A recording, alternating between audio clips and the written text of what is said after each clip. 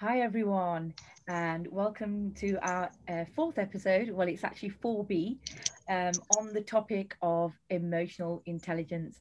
So, because this is such a big topic, we decided to split it into two episodes. So, this is 4B, where we're going to delve into a little bit more detail about emotional intelligence. So, just a reminder, it's Nari and Liz, ladies in leadership. We are all things confidence building, mindset motivation, developing resilience, creating your signature standout label, and basically being a leader in every capacity of your life. So, back to emotional intelligence. Obviously, I'm here with my co-host Liz. Just want to say hello. Hello, everybody. Yeah, so back to the topic of emotional intelligence. So, emotional intelligence, as we know, is all about self awareness, a process of understanding yourself, understanding other people, and using emotions in a positive way in order to communicate effectively. So, today's episode, we're going to talk about what gets in the way of that emotional intelligence. So, as we know in our last episode, What is Emotional Intelligence, episode 4A, we really delved into the meaning behind it and the different facets. I know we touched on the different pillars. So, if you want to find out a little bit more, I encourage you to go back to episode 4A before watching this one. And today we're going to talk about, so firstly, what gets in the way, like I said. So Liz is going to cover a little bit about that. She's going to talk about stress response and other different things that get in the way of us actually having and maintaining that emotional intelligence. We're then going to look at, which is very useful, how do we boost our emotional intelligence? And I'm sure a lot of people are interested in that. And then finish off with the male and female differences of emotional intelligence and how we can leverage that for our benefit. So, without further ado, Liz, if we can start with the bit on what prevents us or stops us from having emotional intelligence.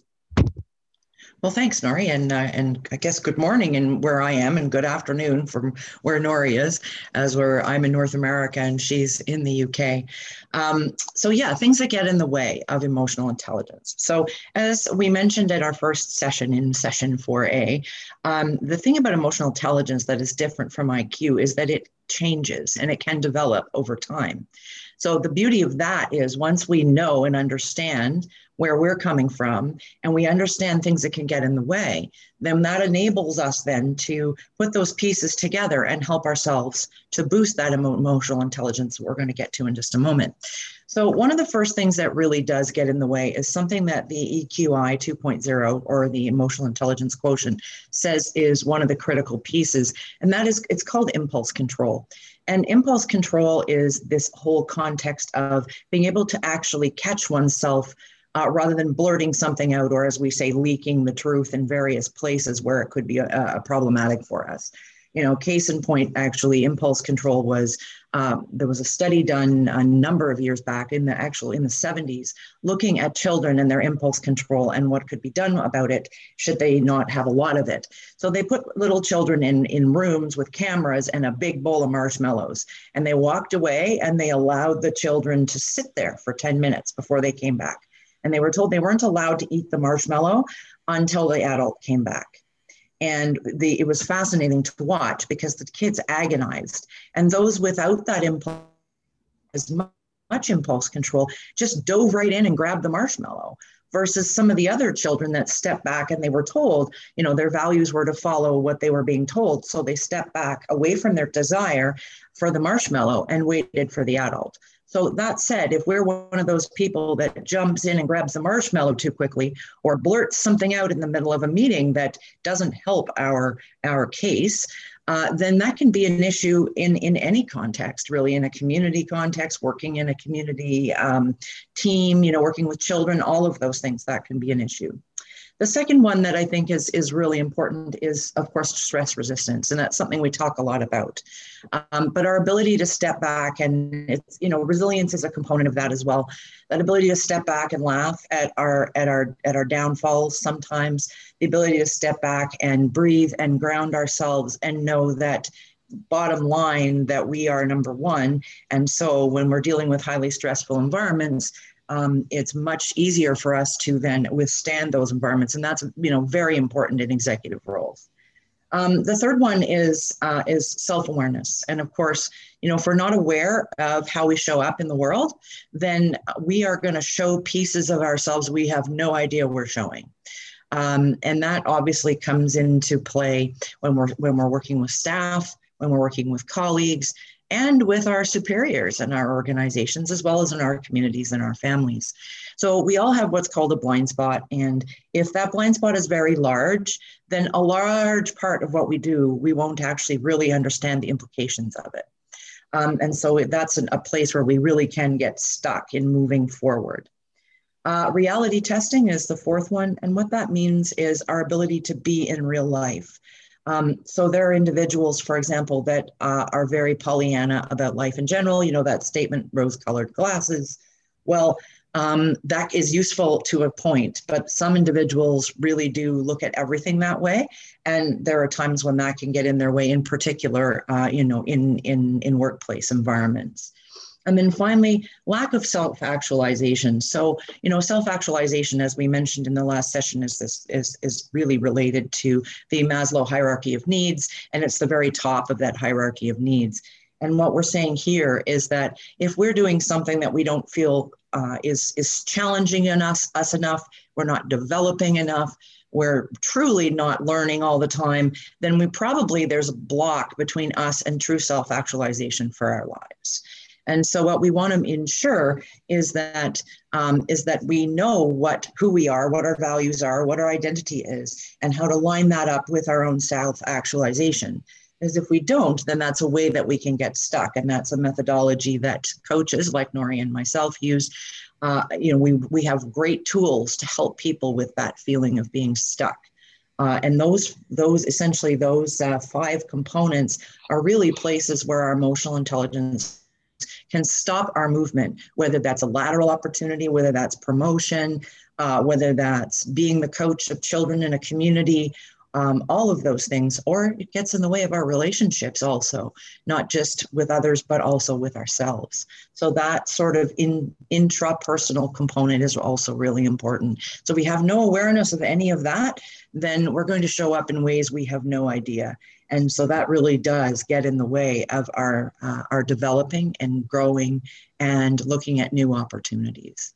So I would say those are my thoughts, Nari, on some of the components of emotional intelligence that get in the way. And we do often see those things on a regular basis. I know when I was working in classrooms teaching executive leadership, those sorts of things showed up on a pretty regular basis. And in particular, the lack of reality testing and the impulse control were two that really showed up a lot in those individuals that were being known as individuals who needed help in their workplaces. So that's my piece on things that get in the way. So Nori, you mentioned when we started that you were wanting to talk a little bit about ways to boost our emotional intelligence. So can I pass it over to you to talk a little bit about your perspectives on that? Yes, absolutely. And this is a very important element, I believe, about emotional intelligence and learning how we can boost it. Because we probably all have a certain level of that through our own upbringing, our own socialization. And then we're obviously adults with varying levels of it, which come out in our actions, essentially.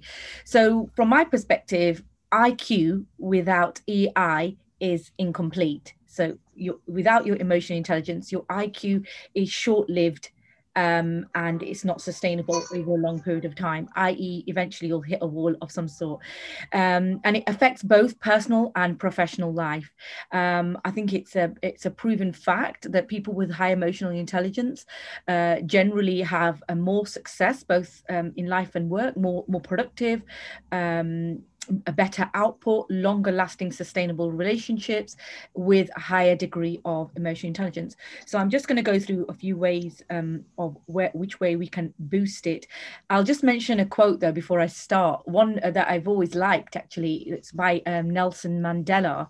Mm-hmm. So he says a good head and a good heart are a formidable combination. And I believe that is exactly what he's talking about. He's talking about our IQ and EI combined together. That's the optimum sort of, output or result that you can have if you encompassing both of those different facets intellectually. So looking at how to boost it, people, in order, firstly, having or utilizing assertiveness in our communication style. So not too aggressive, not too passive.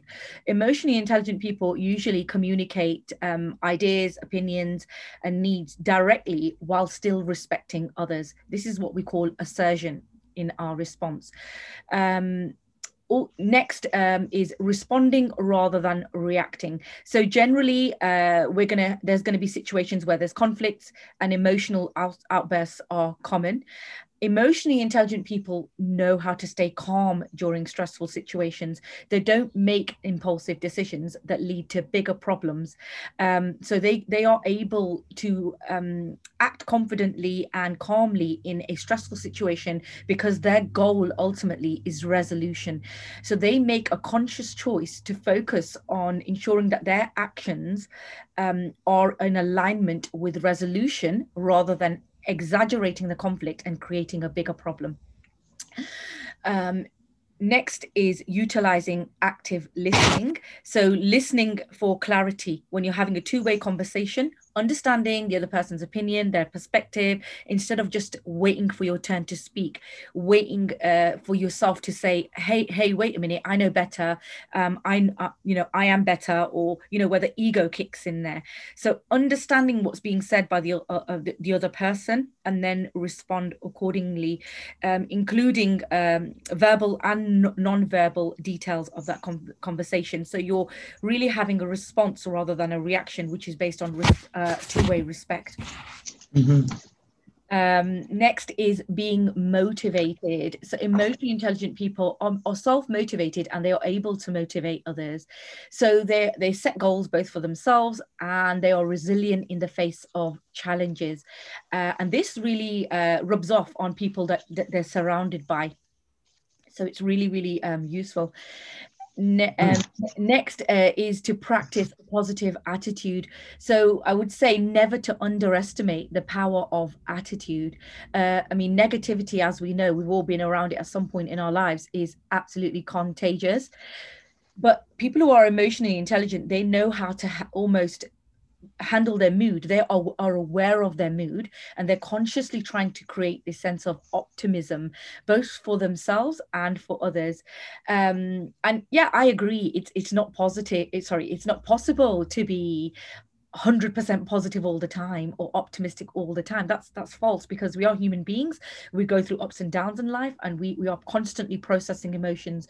But when you're actively trying to stay positive, if something's stressful, you might meditate, you might go for a walk in nature. You're actively consciously doing things to preserve your mood, and that's how to maintain it. The point you picked up on earlier, that you mentioned earlier, was about self-awareness. This is absolutely paramount. So about being self-aware and intuitive. So I'm aware of my emotions and how they affect others and those of others. So basically having a two-way thing based on body language, so verbal and non-verbal, to enhance communication. So this is all about self-awareness, both of yourself and how that affects others. Next one is about taking constructive criticism. So nobody likes to be told that something that you did wasn't right or didn't sit well with me or you're wrong. But if you're emotionally intelligent, you're able to, you don't get easily offended and you don't need to get defensive, because you look at, where is this criticism coming from? Is it coming from a healthy place? And is it there to better me? Can I learn something from it? As opposed to, obviously, if it's coming from a toxic place based on somebody else's insecurities, then you don't need to take it on, and it's like water off a duck's back, really. But if you can understand the root and use it constructively to improve your own performance and resolve issues, then taking constructive criticism becomes really useful and beneficial. Another point that we talked in a lot of detail about last week is empathy with others. So this shows emotional strength, not weakness, and it's the ability to relate to others on a human level. We are, after all, we are all human. Having mutual respect and understanding around differences in people's opinions, their situations and perspectives. So being able to have empathy regardless of somebody's circumstances.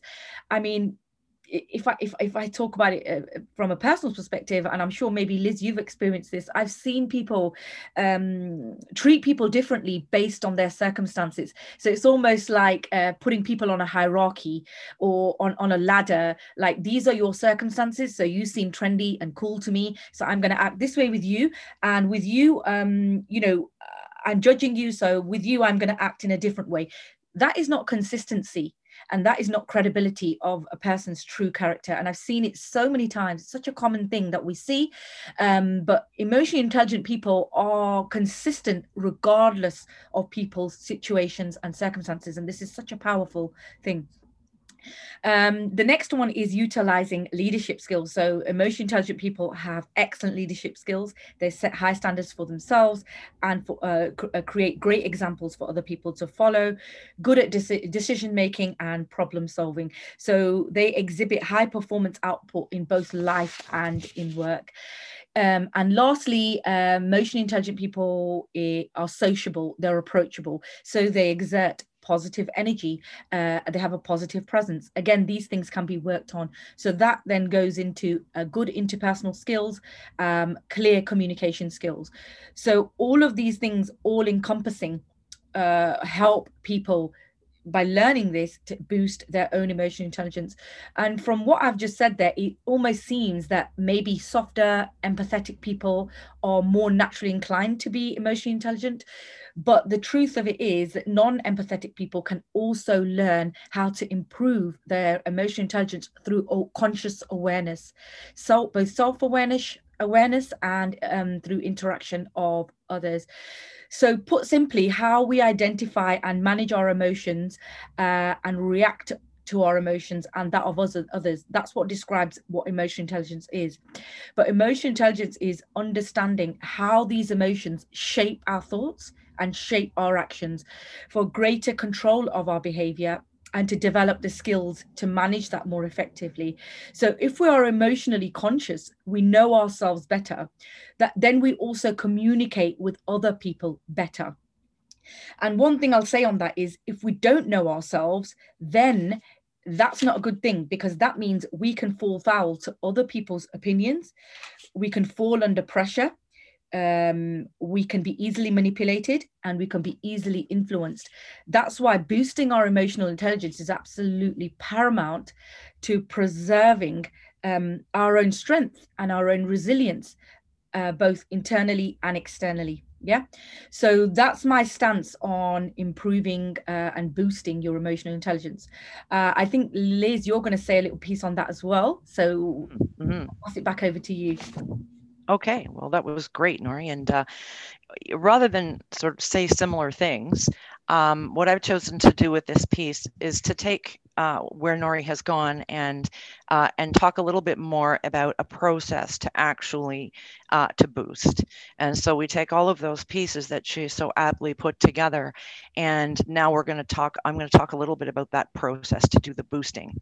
So one of the first things that's really important, if you have identified some areas that you want to work on, the most important thing after you've identified those areas, and whether that's you want to work on your empathy or you feel that you need to work more on reality testing or whatever it might be, once you've done that, the most important thing is that you tell somebody that's in your support system that you're working on this, so that they can give you some respectful and loving feedback.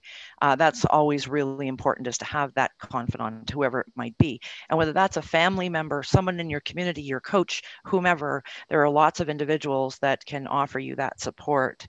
The third step is to address obstacles. So it's coming down to deciding, where is it that I need to work? And, Nori has made it very clear, and that it's really, really important that we are aware first. And then after we're aware, then we can choose where we want to work. And because we're not looking at IQ, we're looking at EQ, we can actually build that and change that over our lifetime, which we've both talked about. So for example, some examples might be, focusing on reality testing, empathy. Empathy is a very common one, by the way.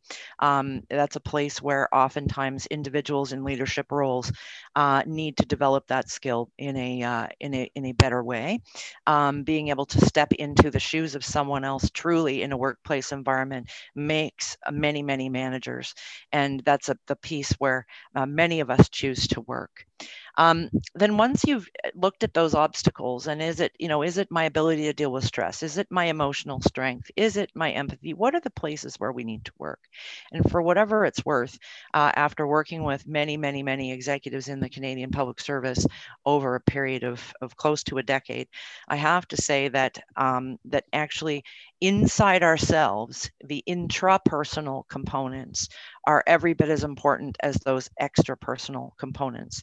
So, reality testing is external, but inside ourselves, we need to be able to focus on reality in a grounded sort of way before we can actually step out to improve that. There are a number of ways to help us change once we know what those things are. And oftentimes, if it's a behavior that we want to change, most of the time there's a misalignment with our values and or our identity that leads us to that lack of that particular emotional intelligence skill. So we want to be asking ourselves when we're looking at those areas to change, what is it that the behavior that I'm changing, and where is the disconnect for me? Is it that the behavior is related to a value that I have in my life that I hold, or is it that it's an identity that I hold? Who am I if I am empathetic, for example? So there are some of those pieces. There are many specialists in the area of emotional intelligence, many facilitators, and of course, coaches and role models. So if you want to work on a component of your emotional intelligence, finding a coach that can help you with that is a really great idea. So is working with a mentor, a particular type of role model, or someone from your support system, like a parent, a friend, whoever that might be, or some of both.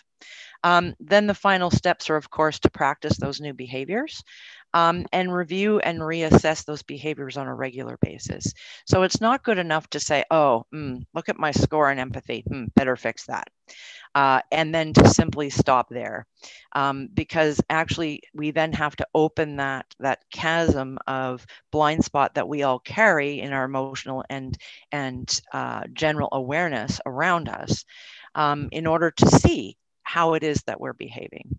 And then finally, obviously, we want to set some SMART goals. So as everyone, I'm sure most people have heard of the SMART goals. They're specific, measurable, action-oriented, realistic, timely, energizing, signed, and tested.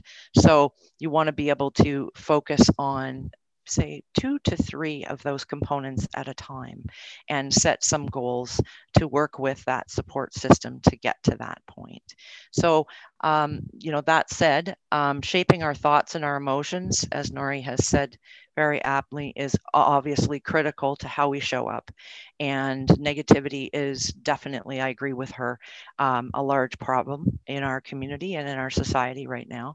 And the more positive we can be, and the more we can laugh, the better our emotional intelligence will actually get. When life is tough, sometimes it's a question of just simply laughing it off.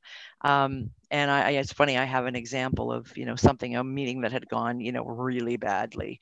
And I had left the meeting and I was heading back to my office. And there's always that moment when you're heading back to your staff and it's been not a good couple of hours, right? And it's that moment where you're reevaluating, okay, so how am I going to show up here as I step back into my team and into my community? And how do I explain what has just transpired? There are two ways, right? One is, and the other one is, let's laugh and let's laugh this off and prepare for what's coming. And I think that that's also critically important when it comes to emotional intelligence. So, Nori, I'll pass it back to you so you can talk about the differences, the male and female differences in emotional intelligence, which is really cool because that leads to a female approach to leadership, which is different. So over to you, my dear. Yeah, absolutely. Thank you for that, Liz. Really well explained. And I think it'll help our viewers quite a lot in terms of the process of building that. And I absolutely love what you said at the end about just laughing and being happy through the experience. We all go through highs and lows in life. It's part of life, isn't it? And it's about what we take from the lows and how we attribute them to the highs. Yeah. And there's so many quotes in the past where they say, whatever you're going through, just don't forget to dance. And that's what that's literally means. Don't forget to laugh. Don't forget to enjoy the journey, because you'll never get today back again. So you might as well make it the best that you can, regardless of what your circumstances are. So thank you so much. It was very deep what you shared. Right. So now we're going to talk about the differences between men and women in emotional intelligence.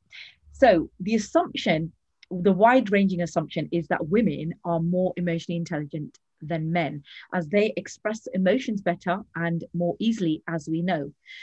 But emotional intelligence is much bigger than that. And actually, studies have shown that men and women have a reasonably equal level of emotional intelligence, surprisingly.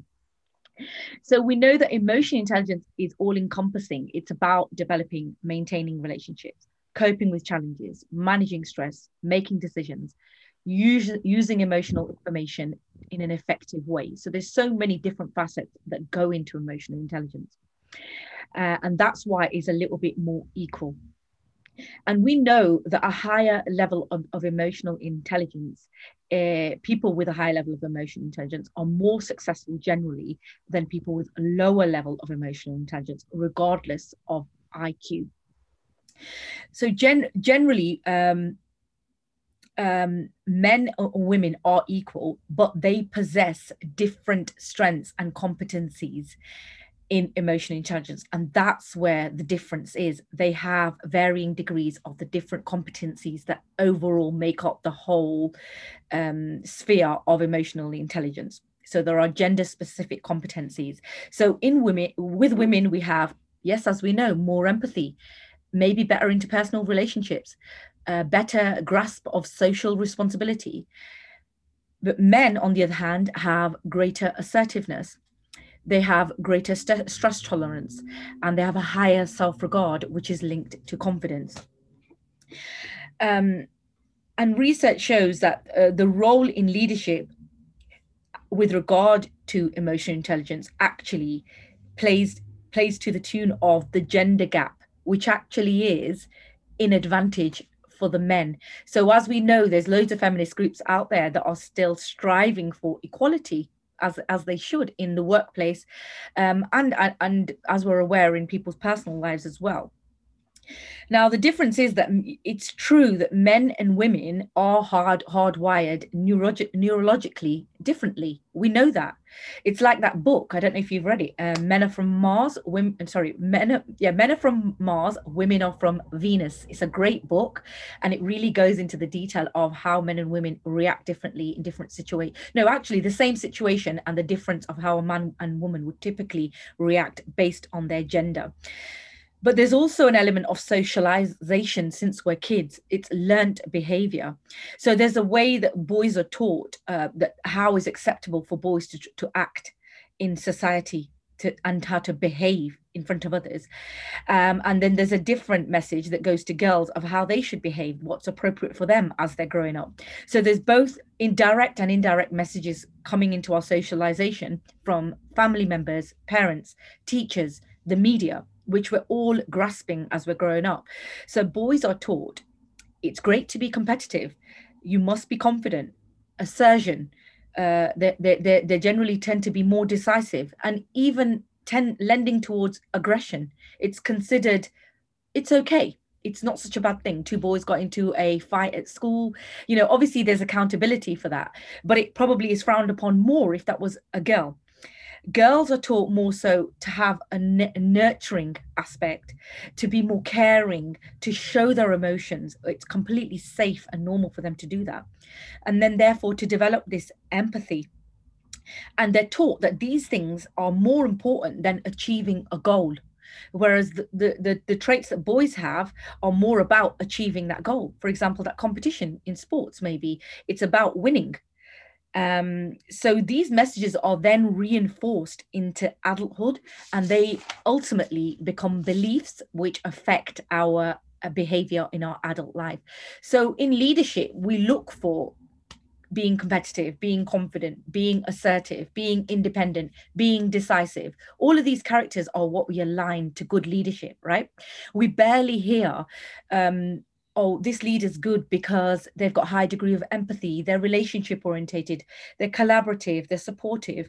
Maybe they are good things to have in a leadership role, but they're not promoted as the characteristics that I mentioned earlier, that are the primary leadership characteristics. And the problem here is that these leadership qualities are actually more aligned to male characteristics, in terms of what men have been socialized to become, as opposed to female characteristics. So when females find themselves in leadership roles, they're expected to demonstrate almost male qualities at the same time, not be considered feminine or ladylike. So it's like a double standard. As what we see as acceptable for women. And these women can often be referred to as alpha females, like the only woman in the boardroom, or women who get to the top. Maybe they're not feminine, or they're not attributing their ladylike characteristics. So there's double standards in that message alone. And in order to change this, we must break this pattern. We must normalize femininity in leadership. How do we change that?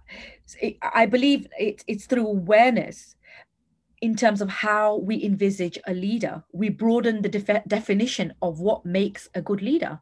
So, for example, if we ask the question, why can't a good leader be empathetic?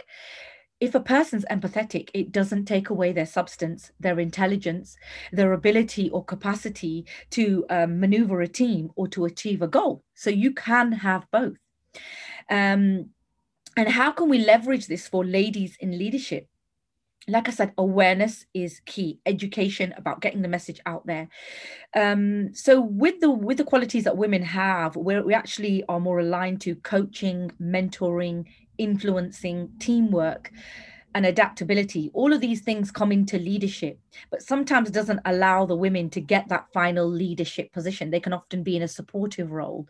But if we break those barriers, I'm sure more women will end up in leadership ultimately. And I feel women in leadership are more and more important now more than ever, with the ever evolving and changing nature of the typical life that we have, both home life and work life. So in a personal and professional capacity. So as we move away from the men being the breadwinners, women are equally financially contributing in our personal lives. There are more female leaders. And also, even in the professional life, as we break away, I'm seeing this in so many large organizations, we're breaking away generally as we're evolving, as external circumstances are changing, even with what we've been through last year with the whole COVID, situation. As we move away from hierarchy, as we move away from autocratic nature of leadership, about the domineering sort of personality in leadership, about the control aspects, as we're moving away from and breaking those dynamics slowly, very organically, that's where the women are able to step up and enter into those leadership roles.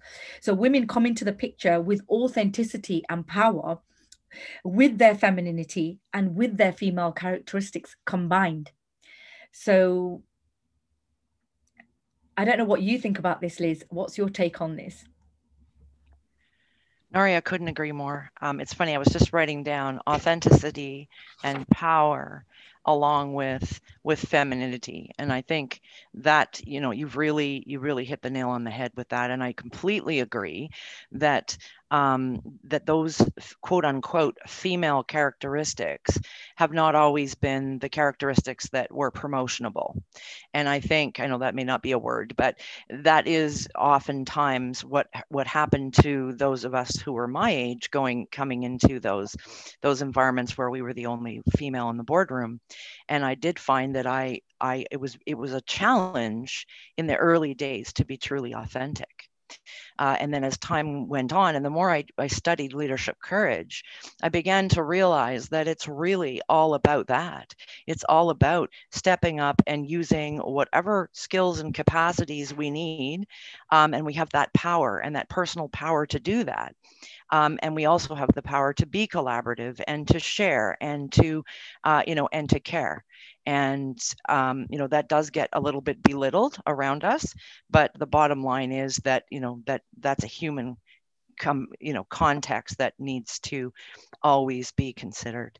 Funny that you said the word dance, because when you said that, I couldn't get this song by Leanne Womack out of my head. It was, I don't know, 15, 20 years ago. So it's an old song, but it's called I Hope You Dance. And it's by a woman named Leanne Womack. And it's very, very positive. So just, touching base on this whole concept of keeping our femininity and being positive in our lives and doing what's authentic to us. There's a couple of stanzas here that I think are really cool. I hope you never lose that sense of wonder. You get your fill to eat, but always keep that hunger. May you never take one single breath for granted. God forbid love ever leave you empty-handed. I hope you still feel small when you stand beside the ocean. Whenever one door closes, I hope one more opens. Promise me that you'll give faith a fighting chance. And when you get the choice to sit it out or dance, I hope you dance. And then she finishes with, I hope you dance, because tell me, who wants to look back on their years and wonder where they have gone? And so that's a challenge to all of our female colleagues out there, that regardless of what the promotional context is, being true to ourselves and using our own authenticity keeps us positive and allows us to continue to contribute. Beautiful. Absolutely amazing. Thank you very much for sharing that, and I'm sure a lot of our viewers will take something away from that, because it applies to everybody, all women, all ages, all walks of life, and there's something just very uplifting about that. The literature that you just said there was just beautiful. So on that note, it's been a great episode. I've really enjoyed talking about emotional intelligence, such a huge topic, like we said. So where can people find you, Liz, if they want to connect? Yeah, so you can find me at elizabethhochster@gmail.com. And there's a website up now, which is elizabethhochster.wixsite, wixsite.com/coaching. So you can find me in either of those places. And I look forward to continuing this conversation with you. Having so much fun doing this. So hopefully our next episode will be every bit as good as this one. Absolutely. I'm sure it will be. And I'm looking forward to it too. If anybody wants to connect with me, they can find me at Sky High Empowerment Coach on Instagram. And then there's a link to Sky High Leadership, which is this platform. And you'll find all the details for the podcast and obviously the YouTube channel. So thank you very much, everyone. And we look forward to seeing you next time.